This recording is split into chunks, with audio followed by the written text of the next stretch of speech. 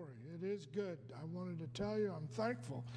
It's a powerful song. I appreciate you all being in the house of the Lord. I know today was a beautiful, beautiful day here in the middle part of Ohio, and I was maybe a little chilly when the wind would blow, but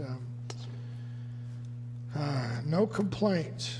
But we're glad that you're here on a Wednesday night, and I know we have had a busy week with Mother's Day, and I hope you had a great weekend. There were a couple of items found that were drawn to my attention. One was a pair of cheaters or readers or glasses. They're not real expensive. It's a plastic pair. I'm not sure what the strength is. It wasn't strong enough for me, or I'd have just kept them. No. And there is a bracelet that looks to be kind of nice, and it's got Hebrew writing on it. And since I don't read Hebrew normally, so I could try to find out, but it's kind of a rubber with a metal thing on it. I don't know. Might have been a gift from somebody who went to Israel. I would hate for you not to have it. We'll put that out.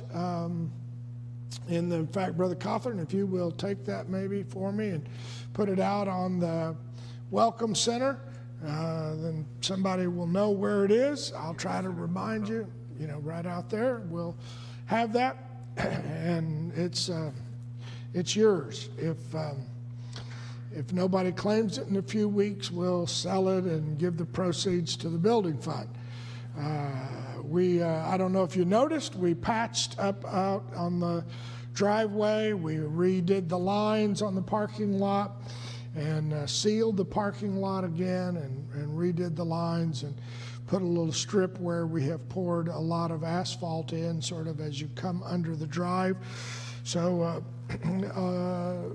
that was all done just in the last few days, and we appreciate all of that. We haven't gotten the bill yet, but we'll do our best to pay the bill when it comes in, and I appreciate because of your giving, your faithfulness. I have been reading through the Word of the Lord, and we were teaching on Monday night about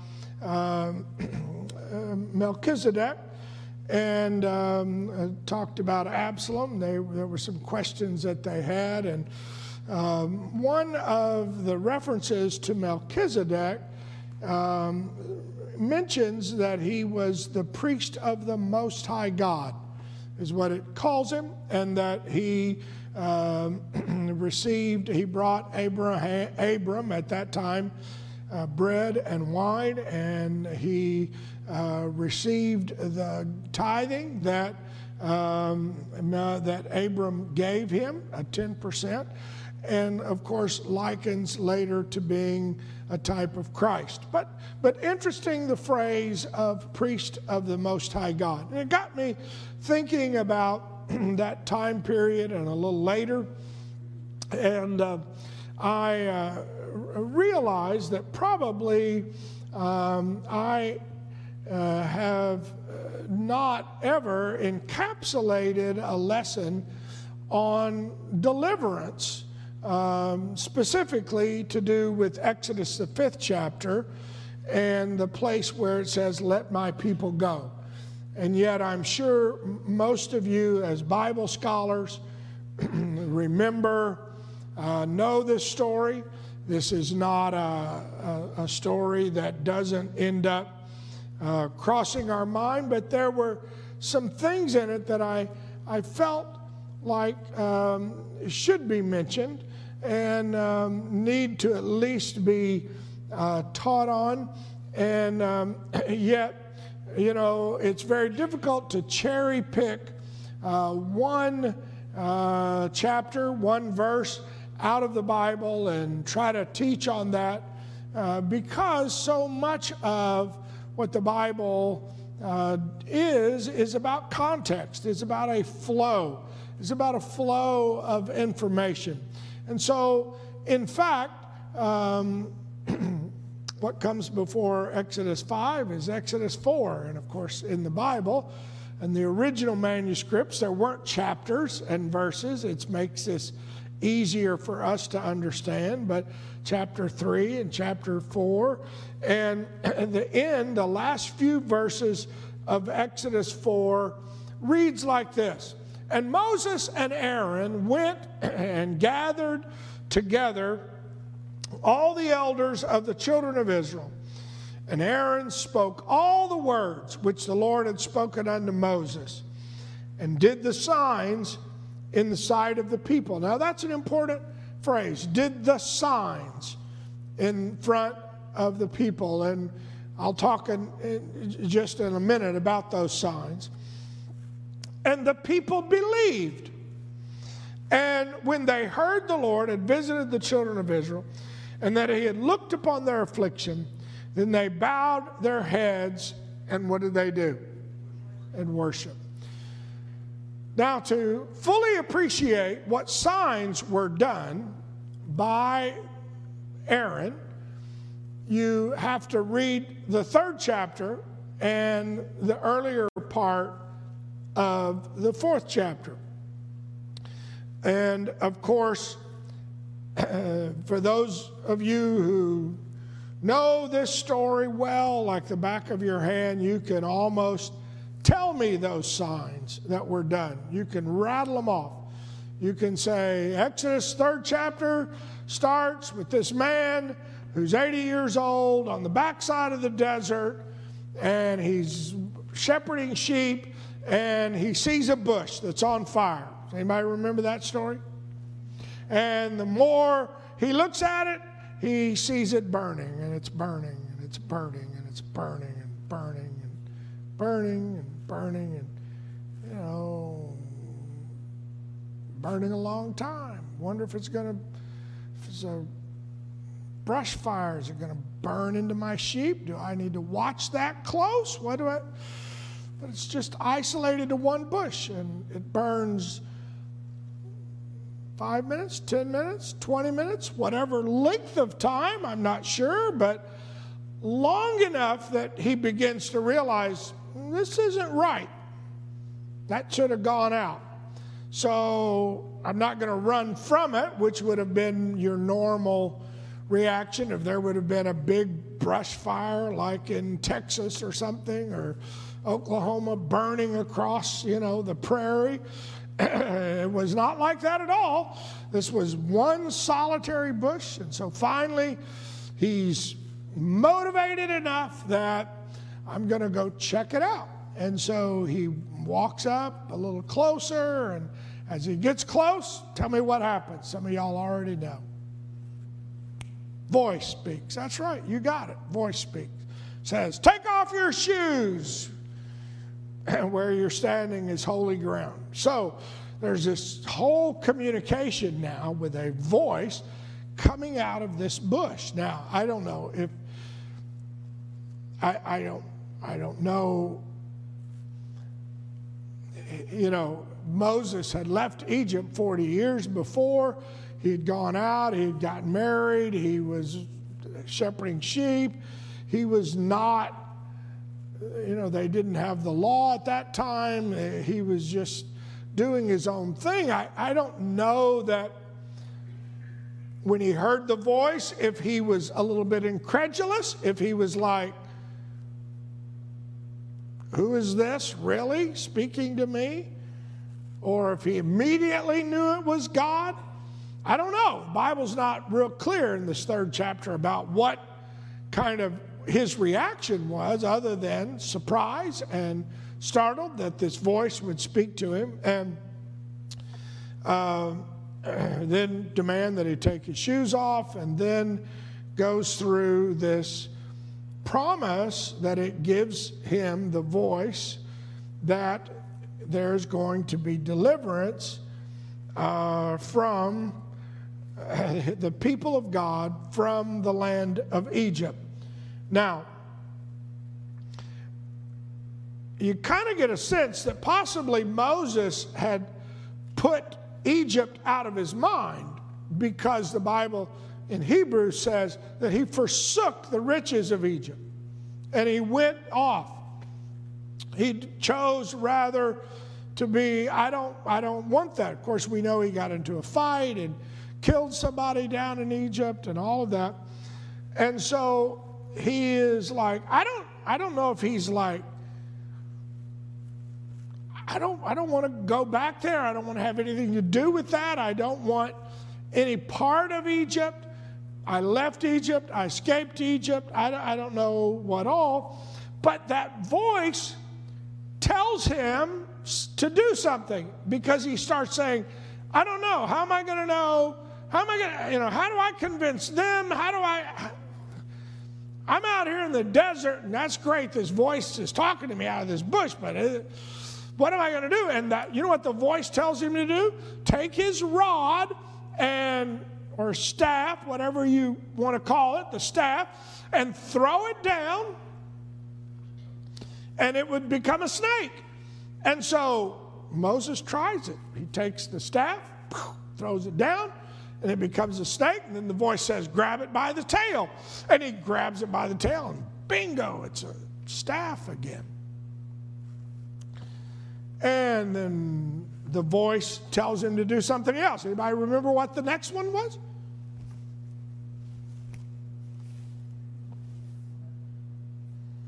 Put your hand in your robe. Remember? Pull it out. Oh, Lord, it's covered in leprosy. Remember? Now, put it back in your robe. So he puts it back in his robe. Now pull it out again. Wow. It's healed. So that's pretty exciting. And then the voice tells him, says, let me just tell you, I am going to take the water that is in Egypt and turn it to blood. That's what the voice tells him. And the water is going to turn to blood. And you remember what Moses, so go down and let my people go. And what did Moses do? Yes, Lord, this is pretty fantastic. Bush that doesn't burn, stick becomes a snake, hand, promise of turning the water to blood. Yes, sir, I will go. What does he do? Doesn't work that easy. What does he do? Starts arguing with God. Starts talking about how he can't talk. Starts talking about how he does not have the ability to argue with Pharaoh. Now he can argue with God, this voice. But I could never talk to Pharaoh. I can tell you how goofy this is. But to tell Pharaoh anything? Whoa, heaven forbid. So, we're beginning to see it's bordering on a little bit of being ludicrous. And I wonder how many times our discussions with God, God looks at and goes, your argument is really pale. Okay? Because what did God say to him? Look, you see me do your hand thing. You saw me do all this. You don't think I made your mouth? I can make it again. I can make your tongue. Are you goofy? In so many words. It's like what you're complaining about, I can fix like that. And so Moses, of course, doesn't relent. And so what Moses then does is say, okay, well, my brother-in-law, Aaron, can I get him to go with me? And the Lord, agrees. And then there's a verse after it says that the Lord agreed to let Aaron. There's a verse in there that's the next verse, if you read in the 4th chapter, that's kind of a little bit like he still doesn't do it. Moses goes to Laban, his father-in-law. Now here he is, an 80-year-old man, and he says, can I go to Israel? I mean, to Egypt? Now, what's he expecting his father-in-law probably to say? No, you ain't taking my daughter all the way down there to those Egyptians. I mean, what is he? He just talked to God. Now he's going to talk to his father-in-law. It's kind of a little bit like, and he's an 80-year-old man. Anyway, but Laban ironically says, hey, that's a great idea. Go. Then, of course, and I didn't even put it on your paper, but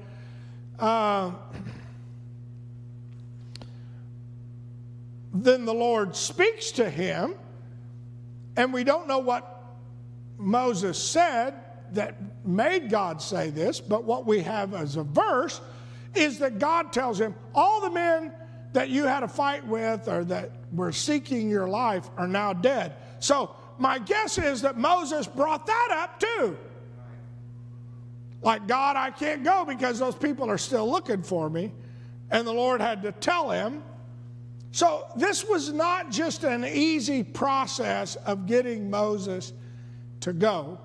And then, of course, you know, what's amazing is the altercation then that he has with his wife, because he has never circumcised the boys, and there's this whole situation that goes on in Exodus, the 4th chapter. And then finally, the Lord basically tells Moses, this is a battle of the firstborn. If you read it in the 22nd verse, I believe he says that Pharaoh basically is going to refuse, and then I'm going to take their firstborn because I want my children to come out of Egypt. So Moses knows this going in to meet the elders of the people. So the 5th chapter starts with, they go before the end of the 4th chapter, they go before the elders of the people, and they basically say, you know, we are now going to meet you. And it says, and this chapter starts with the word and afterward Moses went in and told Pharaoh. So I'm guessing the signs that Aaron did was throw down the staff and made a snake, and then I'm guessing he did his hand thing where he pulled it out and it was leprous, and he did that. And so that was enough to convince, because they didn't bring the bush, you know. And of course, during the 3rd chapter, the Lord, that voice that spoke out of that, said, when he said, who shall I send? Say, send me. Remember what he said? Say, I am has sent you. And so Moses hears that. That's the first time that word or phrase is used in the Bible. I am. You can interpret it, or it can be written as Jehovah or Yahweh or the Lord with a capital L-O-R-D. So the Lord. So now, and how that came to my mind was Abram worshiped the Most High God, or God Almighty. Melchizedek worshiped God Almighty, the Most High God. But now, for the first time, Moses has the name Jehovah, Yahweh. And the reason the Hebrews add the letters in there is so that you will not pronounce the name of God and take it in vain. So Exodus, the 5th chapter, first few verses here in the 5th chapter, we'll read it. And afterward Moses and Aaron went in and told Pharaoh, thus saith the Lord God of Israel. So now he's calling him by name. Let my people go. And where did they want them to go? Basically, that they may hold a feast unto me in the wilderness. That was it. The throwdown was, Pharaoh, let them go so that they may serve me. It was not let them go so they can do what they want. It was not, you know, be a little easier on them, give them less bricks to make, give them less, you know, give them a better breakfast. It had nothing to do with working conditions. It was let them go so they can serve me. Let them go so they can be delivered and serve me. I want to tell you something, and I know we pray and we have a prayer list, and I appreciate all the prayer requests. But the greatest prayer for somebody is that they are let go to serve God. Yes. Do I want them to be healed? Yes. Do I want them to get a new job? Yes. But do I want mainly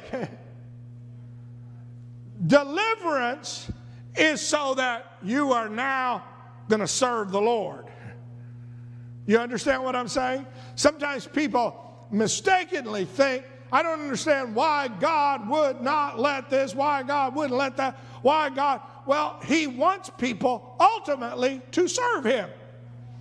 He was not saying, I am going to set you free so you can do your own thing.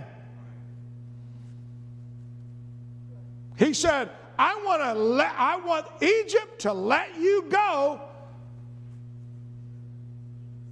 so you can serve me. So when you talk about deliverance, you know, well, they've got this addiction or they've got that addiction. I want to tell you something. The Lord wants to deliver not so they can then be addiction free, but so that they can be addiction free serving Him. Do you understand what I'm saying? It's like, oh God, deliver them from this. Okay, but the main reason for the deliverance is this over here.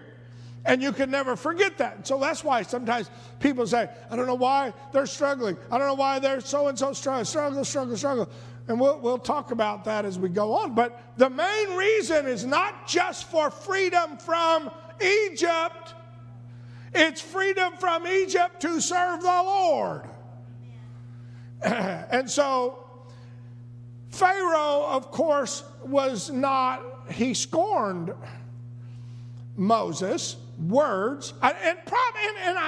To be very candid with you, here's a guy who has a standing army of several thousand, who has charioteers, he's got soldiers, he's got sword carriers, spear throwers, armor bearers. He's got all this, and two desert ragtag men, one staff, maybe two staffs, but one at least, 4 promises, and a word from God come in and say, let my people go. Oh, really? First of all, it's amazing that they even got an audience with Pharaoh, but yet Pharaoh is incredulous. He's like, who is the Lord that I should obey his voice? I'm the Lord, I'm the Pharaoh of Egypt. I am the God of this land. Who is the Lord that I should listen to him? I know not the Lord, neither will I let Israel go. Now, what's amazing is, if you could turn the dial back into like Genesis, the 47th chapter, you remember how Israel ended up in Egypt. There was a man by the name of Joseph. And that Pharaoh acknowledged, you follow the Lord Most High. We will build barns. We will. And when the question came, I want my family to come, there was some intense, and I'll read it to you in a moment, there was some very much specificity that to sojourn. Anybody know what the word sojourn means? Just stay a little while. Now, I understand after 400 and something years, you may think, well, they brought their suitcases and they're going to be here a while. I mean, it's like family, you know. If they come in and say, we're staying in the guest bedroom, and after about 400 years they haven't left, you may go, wow, they're really part of here. But this was not a people that Pharaoh had ever conquered. So he had no business telling them they couldn't leave if he knew his own history. You see what I'm saying? It's like, look at your own history. And so basically they said, the God of the Hebrews hath met with us, these elders. Let us go, we pray thee, 3 days' journey into the desert, and sacrifice unto the Lord our God, lest he fall upon us with pestilence or with sword. Now, the reason they could say with pestilence is because Moses had told them that if Pharaoh's not going to do it, and there's going to be a battle, and I'm going to send pestilence. And so they're kind of speaking to him, and the king of Egypt said unto them, wherefore do ye, Moses and Aaron, let the people go from their works, get ye unto your burdens. And Pharaoh said, behold, the people of the land now are many, and ye make them rest from their burdens. Immediately what Pharaoh did was impugn Moses and Aaron's motives. The only reason you're trying to do this is to give them a vacation. You're trying to get them not to work so hard. So when your disruptive, rebellious child doesn't want to do something, as king of your castle, what is your first tendency? To make them do it all the more. You wouldn't wash this dish, so now you're washing all the dishes. Now, you've never done that. But Pharaoh now has wrongly accused Moses and Aaron, trying to get the burden off the children of Israel, whereas Moses keeps telling him this is a matter of worship and total deliverance. Now, this word will ultimately be repeated to Pharaoh numerous times over the next several chapters before the Exodus. And that word is, these are mine, and I want them to come and worship me. You have no control over them. These are mine, and you cannot control them. When you read this from chapter 5 and 6 and 7 and 8, how many times the Lord, it makes me so thrilled, because what that tells me is when I've been buried in his name and I'm one of his kids, one of his greatest arguments that he says to the devil, that's my child, you're not going to bind them, you don't have the power and authority to dictate to them. They are set free by the blood of the Lamb. They've been redeemed. I'm sorry, you don't have control over them. Ought to thrill us, because that's basically what the Lord keeps saying to Moses and Aaron. They're mine. He tells it to Pharaoh. They're mine. And finally, ultimately, it's about possession and ownership. And if you read it, there's about 3 times when the Lord basically says to Pharaoh, my firstborn, you're going to let go. Your firstborn are going to die, because it's the battle of the firstborns and who can protect their firstborn. And that was the final plague, remember? But here in the 4th chapter, the 5th chapter, what does Pharaoh do? How does Pharaoh handle this power play? You remember? You got so much free time on your hand. I'm going to tell you what I'm going to do. he calls in the taskmasters and says, you've had them making bricks, and they make 1,000 bricks a day. Well, let me tell you, now we're going to quit giving them straw, and they still got to make 1,000 bricks, or whatever the number was. Virtually an impossible task. I mean, would be as foolish as saying, okay, we've been delivering wood, you got to build a chicken house every day, and now we're not going to deliver wood, you're going to cut down trees and make your own wood. Cut your own boards and still make one chicken house a day. I mean, just goofy. And yet, it starts in, and he tells them, you're not going to give them straw, you're going to, they're going to still, it calls it the tail of the bricks, means the number of the bricks. And he's basically saying they must be idle because they are trying to say sacrifice unto God. They must be idle.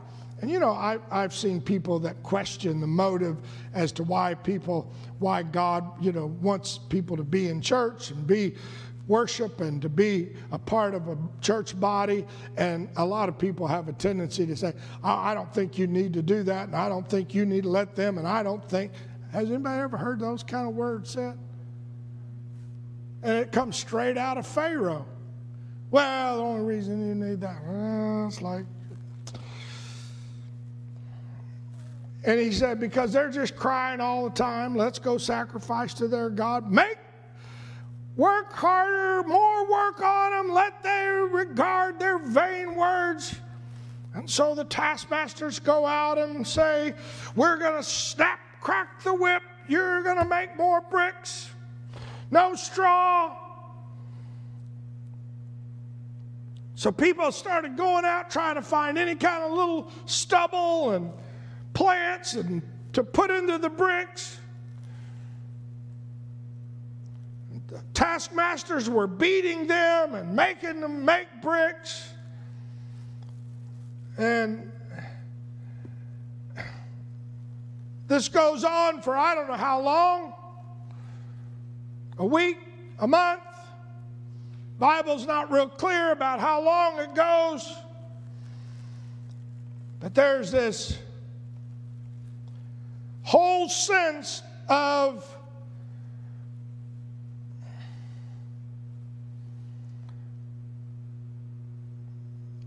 change of attitude with those that were wanting to be delivered. Deliverance from Egypt to serve the Lord ought to make us rejoice. But if it doesn't go as easily as I think it should, I have a tendency to get like the children of Israel. You remember? Yet David said it like this. He said it in Psalms 100. Some of you probably can quote Psalms 100. It's only 5 verses. Make a joyful noise unto the Lord. What is the word of the next verse? Serve the Lord with gladness. Everybody say gladness. Come before his presence with singing. Know ye that the Lord, he is God. It is he that made us, and not we ourselves. We are his people and the sheep of his pasture. Oh. Enter into his gates with, and into his courts with, be thankful, bless his name. Oh, I tell you what, this is it's hard to live for God, it's hard to keep praying, hard to serve God, it's hard, I don't understand. I prayed and I don't know why it hadn't happened. I've asked God to do this, and God,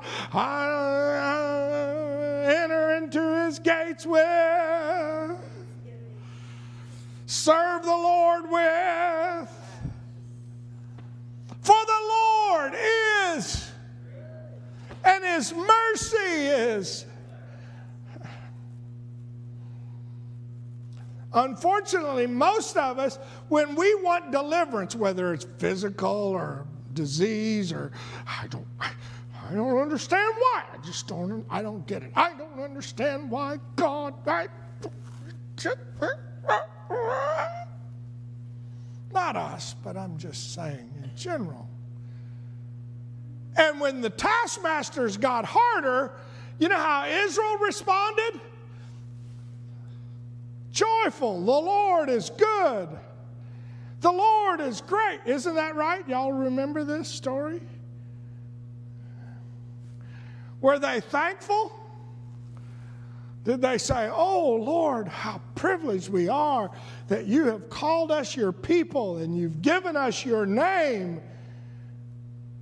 Huh?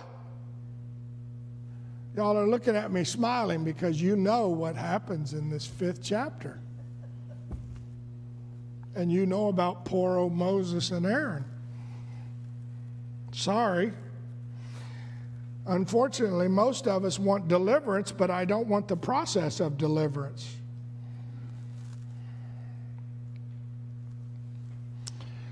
I want God to refine me, like 1 Peter says, who are kept by the power of God through faith unto salvation, ready to be revealed in the last time, wherein you greatly what?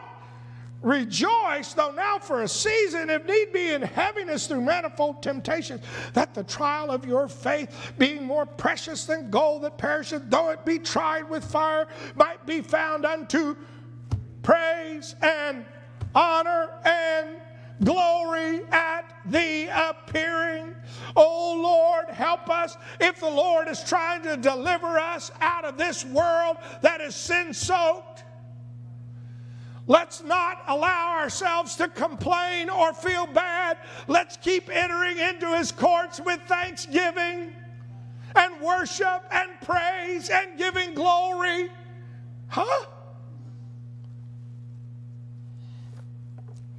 Simon goes on to say, whom we haven't seen, yet we love, and though we don't see Him now, we believe and we rejoice with. But I don't like the process of getting out of Egypt or getting Egypt out of me. Part of this is to rejoice, receiving the end of your faith, which is the salvation of your souls. Now, I know you all are Bible scholars and you've been here, and I got it. You guys know the Bible, and you know what happened. Next verse. The 15th verse. I read through the 14th verse. Now the 15th verse, what do? We're coming after Moses and Aaron. You guys got us into this, and it is not our fault. And look what you have done. You have indeed caused us that they now beat us. They have taken away our straw, and the fault is in thy own people. Saying, you are idle, you are idle. And I say, let's go. I'm telling you, you did it to us.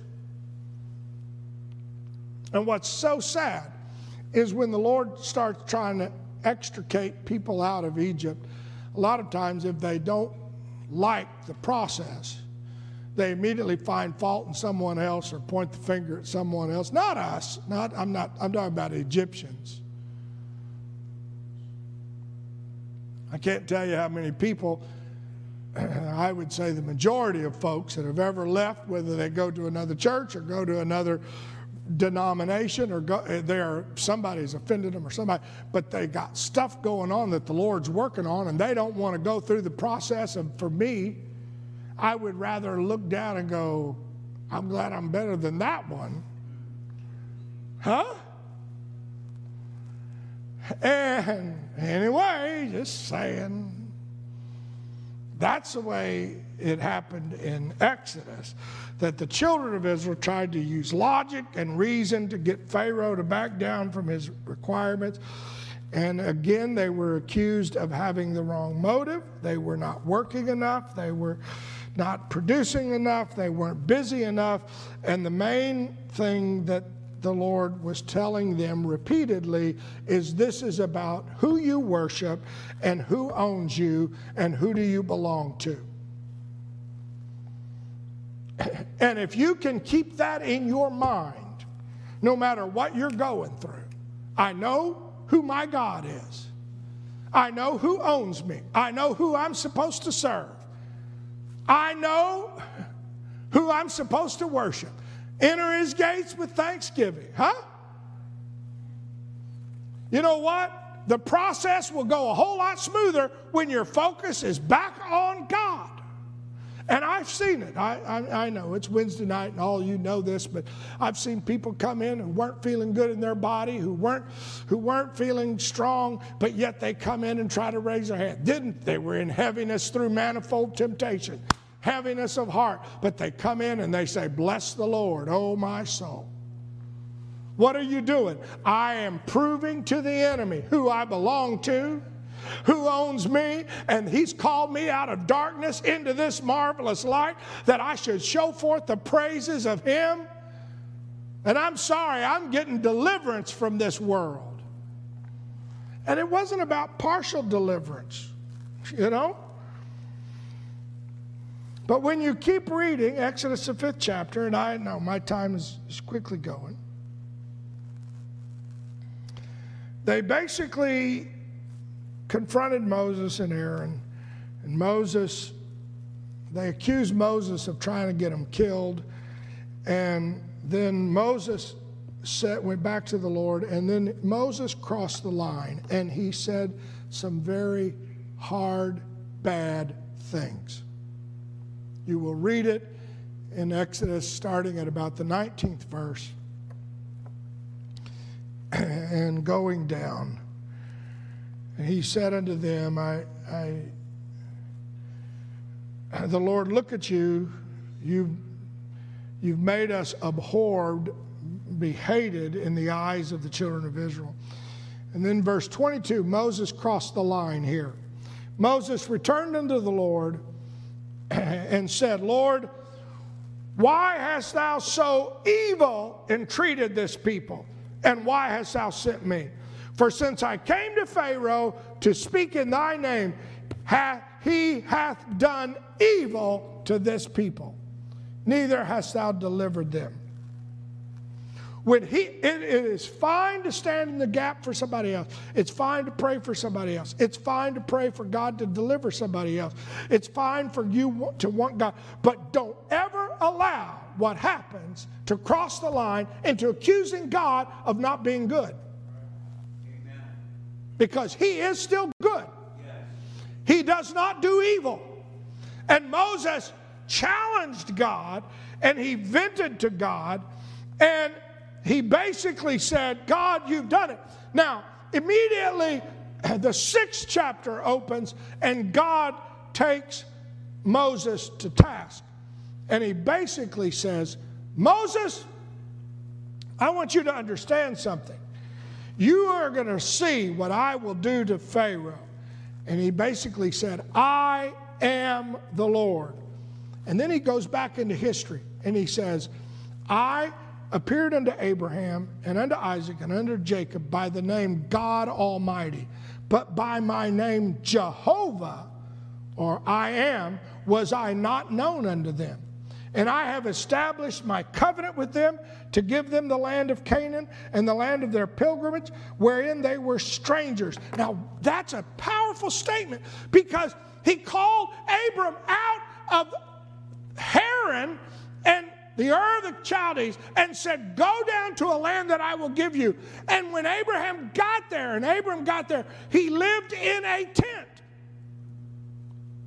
And the Bible uses the word sojourned for Abraham. Abram, which later became Abraham. In fact,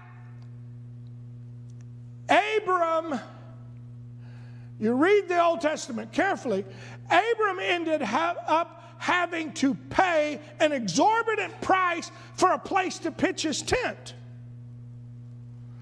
Then he had to buy a burial place for Sarah. Isaac, same thing. He would dig a well and they would come and take his well. Remember? Now,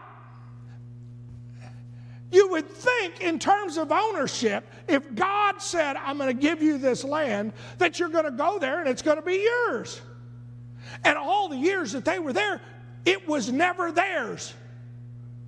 Abram was sojourning as a pilgrim and stranger on the land. Yet he had a promise from God that I'm going to give you the land, and yet he never got it. And what God was basically telling Moses is, he lived and died not receiving the promise. Isaac, Jacob had to buy a place for Rachel to be buried. And what's interesting, when you travel there, the places that Abraham and Jacob and all of those bought are now under the control of the Palestinians in the land of Israel, which is ironic. But the issue is, they never received the land. And yet, they kept offering sacrifices, kept believing. Abram, all of his years, all of Isaac's years, all of Jacob's years. And we know that they picked up tents and went down to Egypt. Abram had also gone down into Egypt. What are you saying? I am saying that you never cross that line of blaming God. And the Lord basically took him to task and said, I did not do them evil, and I'm not doing you evil. And he then gives a promise. He says, I have heard the groanings of the children of Israel who are in bondage, and I have remembered my covenant. And I am the Lord. I will bring you out from under the burdens of Egypt, and I will rid you of your bondage, will redeem you. Oh, aren't you glad I've been redeemed? First time this word's mentioned about being redeemed from a stretched out arm and great judgments. And I will take unto you for a people, to me for a people, and I will be to you a God, and you shall know that I am the Lord your God, and that I, which brings you out of the burdens of Egypt. I know, I understand. He said, I am the Lord. But they listened. They would not listen to Moses because of anguish of spirit. They were depressed. They felt the cruel bondage, and they couldn't understand that, guess what? He brought me out of the miry clay. He set my feet. He put a song. My soul today, a song of prayer. Oh God, deliver us from this sense of the process of deliverance. And you say, well, Jacob had a great attitude. Let me tell you something. Jacob did not have a great attitude. The first time Jacob met Pharaoh,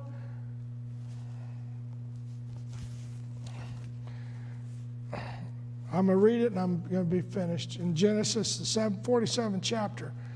Pharaoh said, how old are you? He said, I've lived 130-something years old, and every day's been terrible, miserable.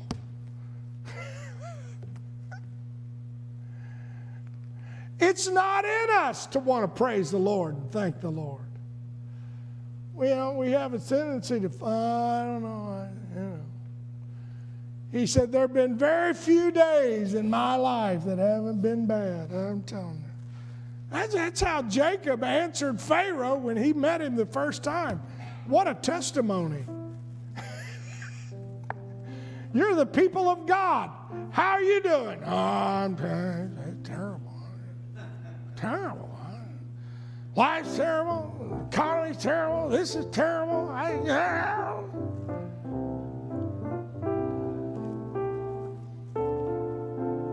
How do you feel? Terrible.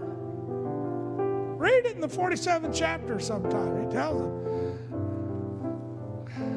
Lord, deliver us. What does that mean? Start worshiping every day, every chance you get.